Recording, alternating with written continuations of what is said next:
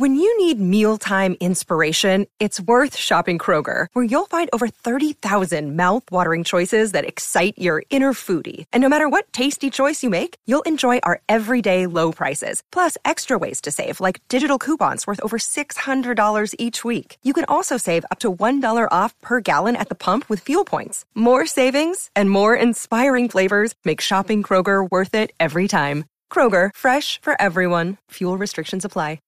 Charlie, thank you very much for taking the time to sit down with us today. Glad to do it. You spent a lot of time today talking about how people who think that they can beat the market averages are probably fooling themselves, how much tougher it's gotten to be a value investor or even just an investor in general. And I was just wondering, do you think the golden era of investing is over? Well, not forever. Why? Well, because I think it isn't like the last recession or the last big opportunity that the world is ever going to get is past. There'll be opportunities in the future. There are times that are easier and there are times which are harder. So is right now tougher just because valuations have come up so much? Of course. So you think A, the valuations have come up, and B, the competition sorting through those opportunities is more intelligent and more aggressive and more numerous. Of course, it's harder. Do you think that the net result is people are going to get worse results? Do you think that the number of people who are smarter, who have better information than they used to, that will go down, or it will just be a question of valuations coming down at some point? Well, I think valuations will go up and down because they always have. And I think we'll have smart people in this game forever. Lots of them. The opportunities that we all remember came from a demoralized period when about 90% of the natural stock buyers got very discouraged with stocks. That's what created the opportunity for these fabulous records that my generation had.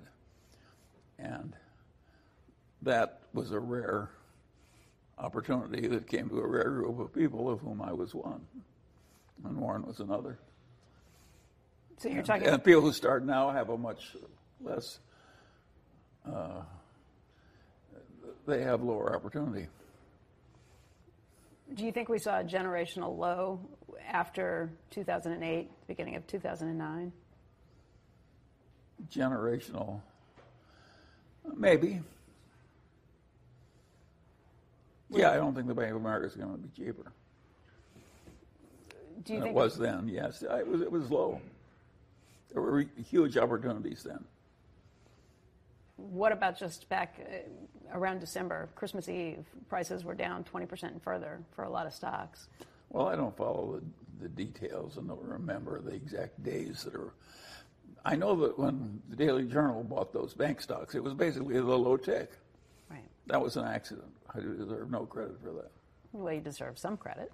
No, well, but the exact perfect timing was an accident.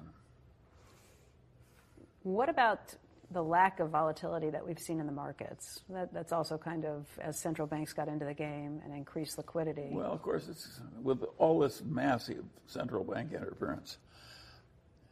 I think that was necessary to do. In other words, I admire the politicians who did it and the technocrats, including the Federal Reserve people. And I think it was absolutely required, and that the danger they were avoiding was worse than the troubles they caused. So, but it was very peculiar, and it did have the accidental effect of bailing out the rich in order to help the poor. And nobody was doing that because they loved the rich. They just didn't have any other tool in the kit, and they had to do something. So the inequality that came from that... It wasn't malevolence. Yeah. And it was an accident. And it probably won't happen again. And it's not a permanent conspiracy against the poor. It was an accident that we had the huge recession, caused partly by massive stupidity in finance and venality. And then when we ran out of tools and had to do something really peculiar that we'd never done before, That was a wise thing to do, given the amount of trouble we were in. You got to remember that if the trouble had been allowed to run, we might have had a revisitation of the kind of troubles that brought Hitler into power. So we were facing real difficulties. And both parties and our technocrats got together for the last time, I think, and worked us out of it. So it was a very admirable thing in which you can all be proud. I've been proud of nothing in politics since. This leads me down so many roads. That was a high moment. There are all sorts of political proposals out there right now to try and solve that inequality that was created. Everything from a 70% tax on the highest brackets to a wealth tax to taxing stock buybacks or even preventing them. Do you think any of them work? I don't think they have to destroy some inequality. It's probably going to go away by itself. Why? Well, I think we hit a peak of inequality because the authorities had no alternative but to print a lot of money. Of course, that bailed out asset values, but that was a fluke, and they can't really do more of it. They've played that game once as much as they really can, and so I don't think the people who are worried about inequality should worry too much about a lot more of it from a lot more interest rate lowering. We are still stuck with this populist fervor, though, and yeah, sure, but that's as natural as breathing. How do you think that plays out? Well, I don't know. So far, it's played out in waves. Mm-hmm. Sometimes the Democrats are in, and sometimes the Republicans. In my lifetime, the country has run better net because we had two parties, each of which was partly in control. If either party had been totally in control of all branches of the government, I think we would be way worse off today. You think there's room for a third? I think by going back and forth with a lot of political tension, I think we got about the right amount of social safety net. It would have been evil not to have as much, and we probably couldn't afford a lot more. Do you think there's room for a third political party, the way Howard Schultz is kind of stepping in, potentially? Well, we got one in the time of Abraham Lincoln. It took a civil war to create it, but I think it's unlikely that we have. The last time we got a third-party movement, it just elected one of the two parties who otherwise would not have been elected. You mean Ross Perot? Or are you going back? Yes, I mean Ross Perot. Yeah. Ross Perot elected the Republicans that year. Right. Are there any politicians you look at and admire? Sure. But generally speaking, it's not a genre that is my favorite.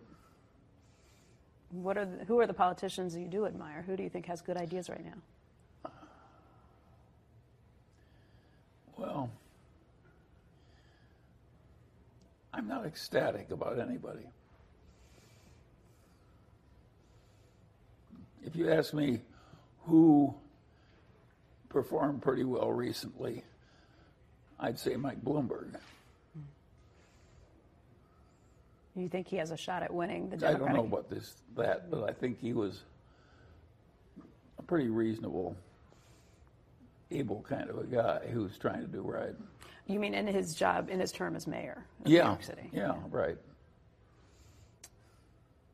What do you think, if you have not been thoroughly impressed by the political process since they came together to try and combat the Great Recession, what do you think about our political fortunes going from here? Do you worry, or is it something that you think will be resolved? Well, I would prefer that the two parties hated each other less and that everyone was more rational. You don't like vast political excess and shouted epithets and so forth. I really do. But what can I do about it? I can be cheerful. You touched a little on the national debt, which has just hit $22 trillion. You touched a little on that. Yeah, today. We're in new territory, but it doesn't mean that it's crystal clear we can't get by what we've done. We just know we're in uncharted territory. You worry about the eventualities of a growing national debt? Well, I don't worry much because I regard it as a cinch that a great nation will in due time be ruined. So it's just a question of time, and where is Rome? Where is Britain in its heyday? They all pass, and so our turn is bound to come someday. But I don't like thinking about it too much. It's like my own death. Why should I enjoy thinking about it? But is it coming someday? Sure, of course it is. But you have no guess as to when. No, sooner or later. You've been a huge booster of China's economies and some of the Chinese companies and the entrepreneurs who run them. We've gotten, obviously, into a little stickier situation with China with the trade talks that are going back and forth, and maybe a different relationship than we've been dealing with for the last 20 or 30 years. What do you think about China right now and its future prospects? Well, I think it's natural to have some tension over.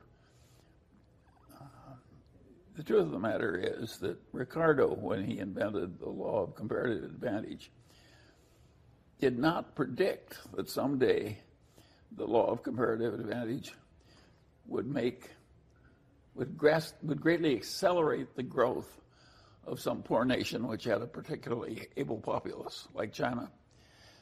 That free trade would enable them to come up rapidly and take a lot of power away from the companies that had been on top and liked being on top. He just didn't think about it. Once we realized it could happen, I don't think it's crazy to think there may be some limit to the amount of destruction we want to occur in our aerospace industry or something. Right. So I don't regard free trade as such a pure thing that we could never, under any circumstances, intervene. And I think that the advantages to the United States and China to getting along are so great on both sides that I anticipate that they will reach some tolerable adjustment. Do you think the president's right to raise the questions about whether free trade is really free trade and open trade and fair to both sides? I don't consider wrong to have some limits on free trade that matter to the United States. I don't want many. I don't want them to be huge. But some limits on the operation of free trade are quite acceptable. Have you changed your perspective on Chinese investments to this point based on this trade talks or based on the new relationship we may have going forward?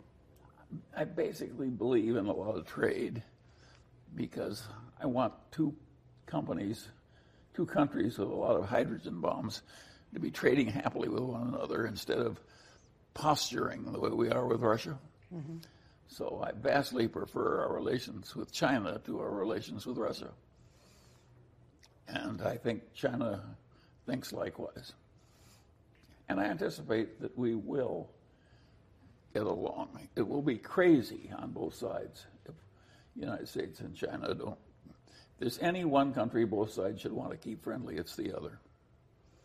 You know, you bring up nuclear power or nuclear bombs, and I just wonder what worries you the most in the arsenal of things that could go wrong. Is it nuclear bombs? Is it artificial intelligence? Is it? No, it's a nuclear war.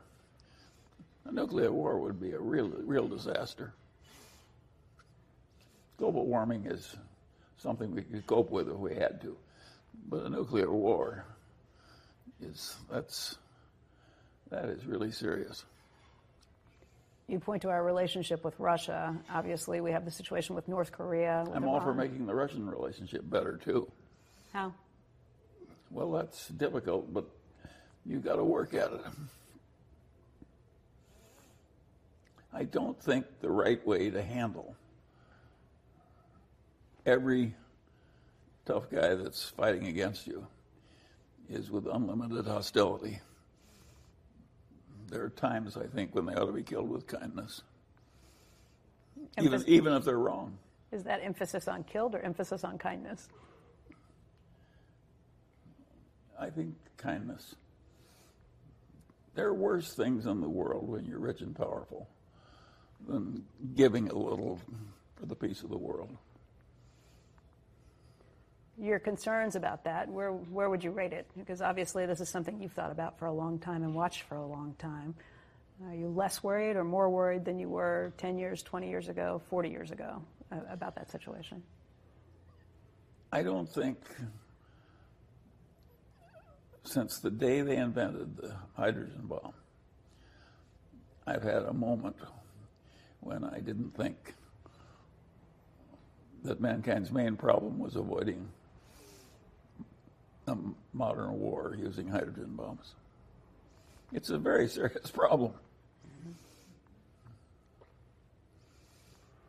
Charlie, can I ask you about some news of the day today? While you were in your board meeting and then with the shareholders, there was news out that Amazon was actually pulling its headquarters bid for New York City.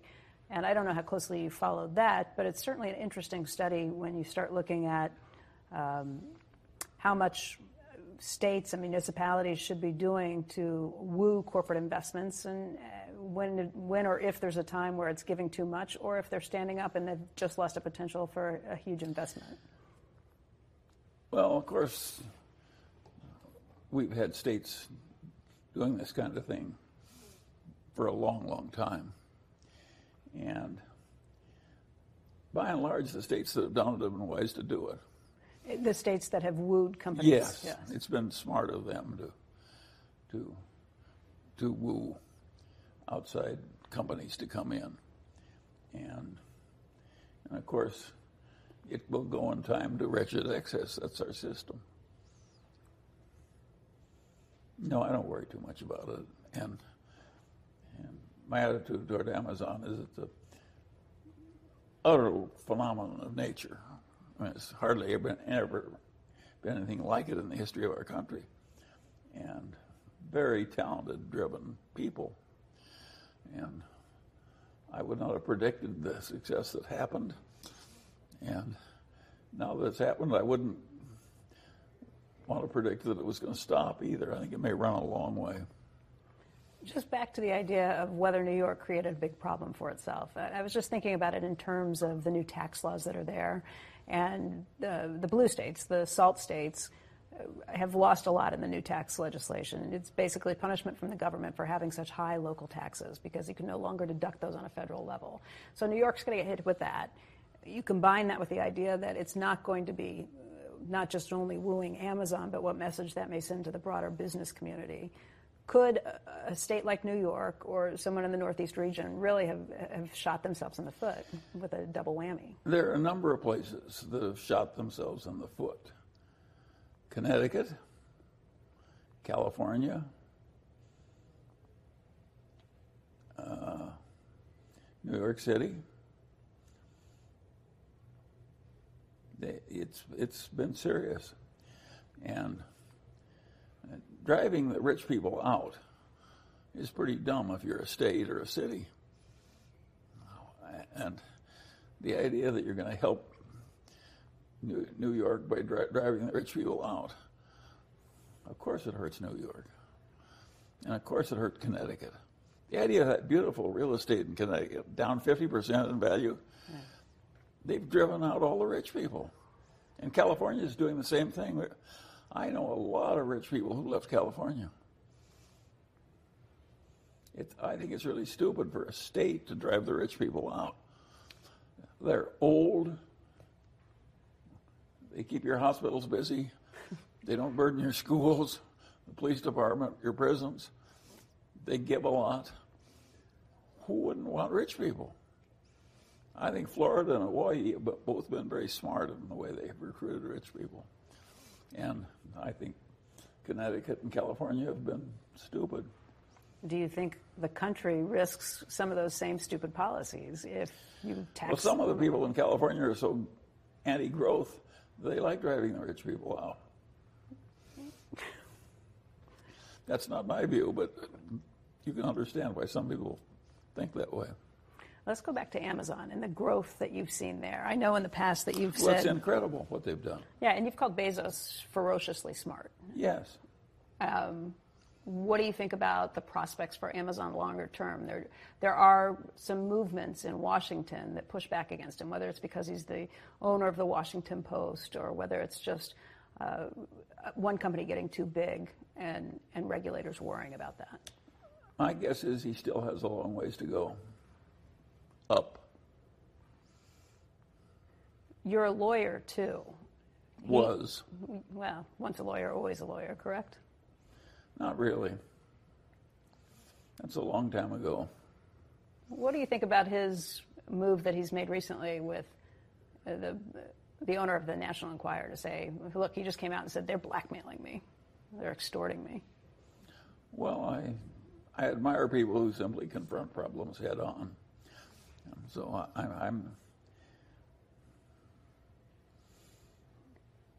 I have no quarrel with his confronting the National Enquirer, but I regard it as a little nothing place that the world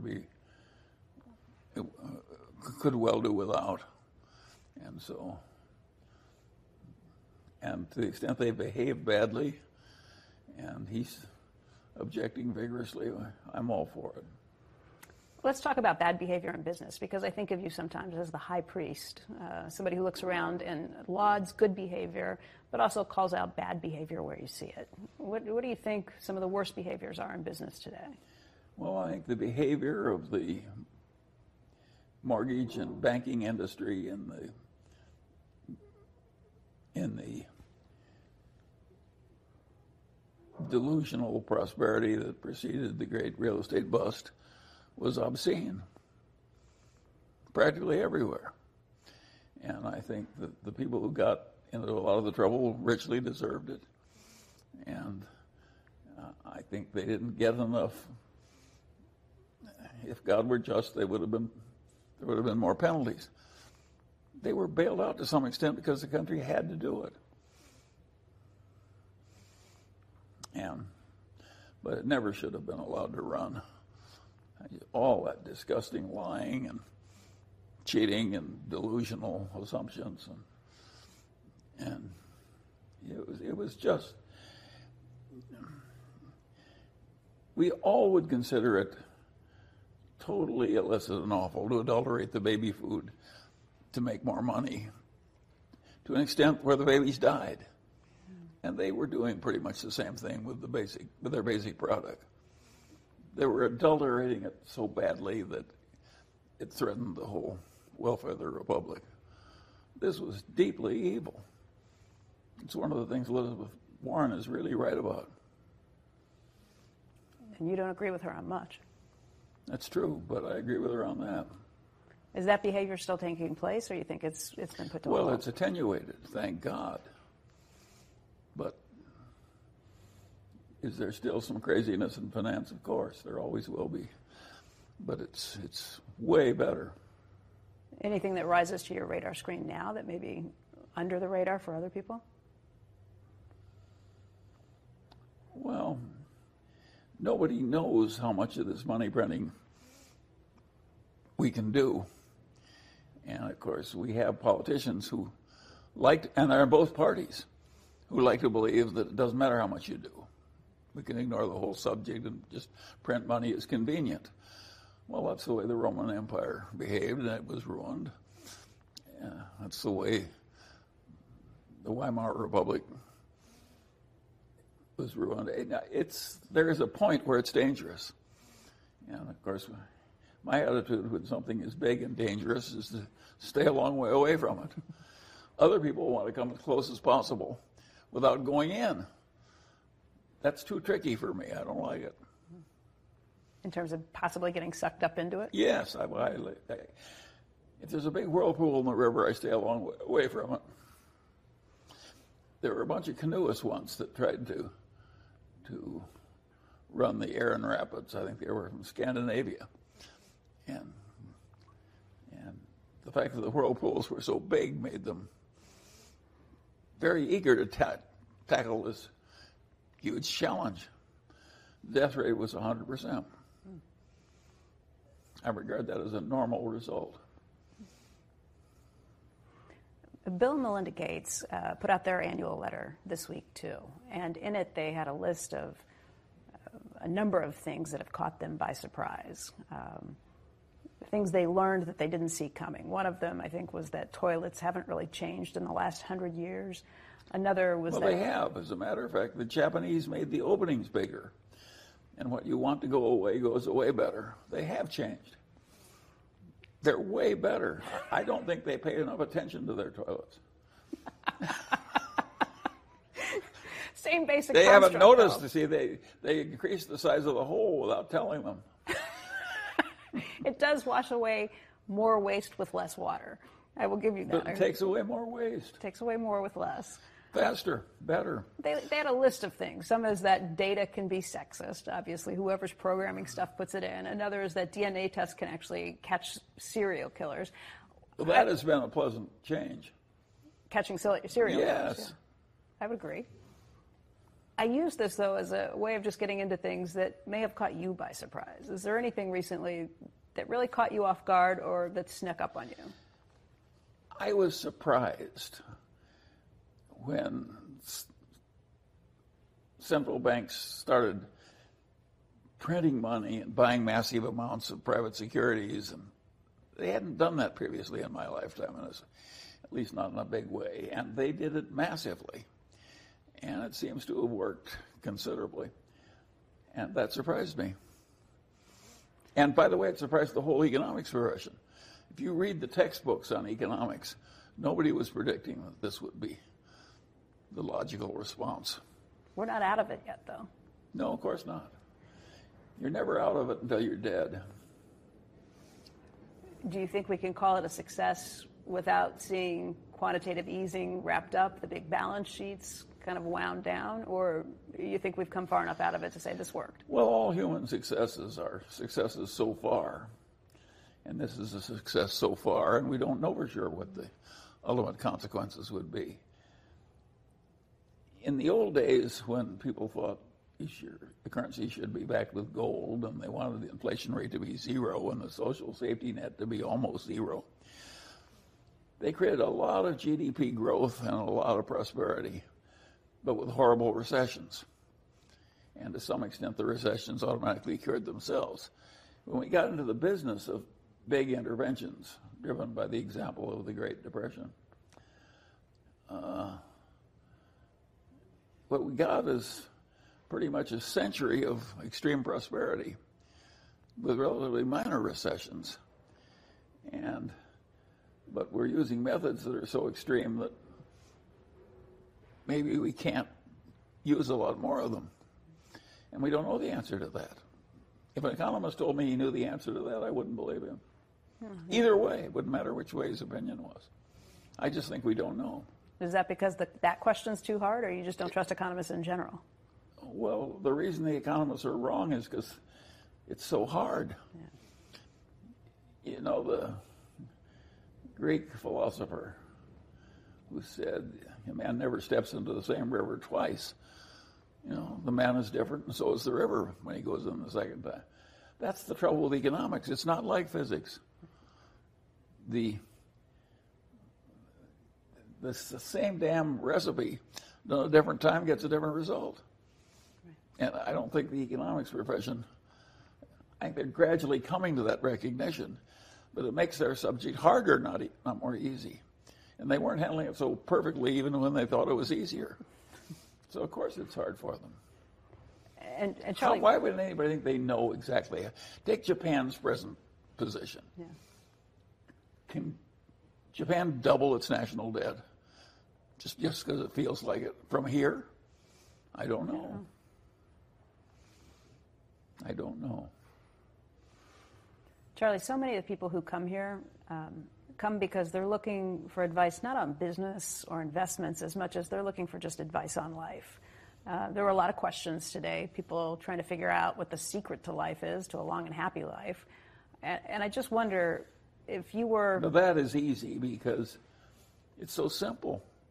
What is it? You don't have a lot of envy, you don't have a lot of resentment, you don't overspend your income, you stay cheerful in spite of your troubles, you deal with reliable people, and you do what you're supposed to do. And all these simple rules work so well to make your life better, and they're so trite. How old were you when you figured this out? About 7. I could tell that some of my older people were a little bonkers. I've always been able to recognize when other people were a little bonkers. And it helped me because there's so much irrationality in the world, and I've been thinking about it for a long time. its causes and its preventions and so forth. Sure, it's helped me.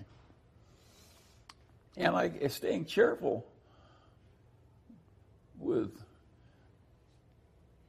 because it's the wise thing to do. Is that so hard? And can you be cheerful when you're absolutely mired in deep hatred and resentment? Of course you can't. So why would you take it on?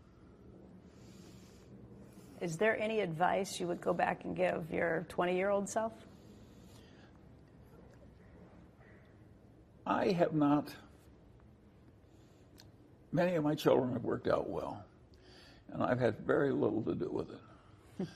I think they come into the world to a certain extent pre-made, and you just sit there and watch.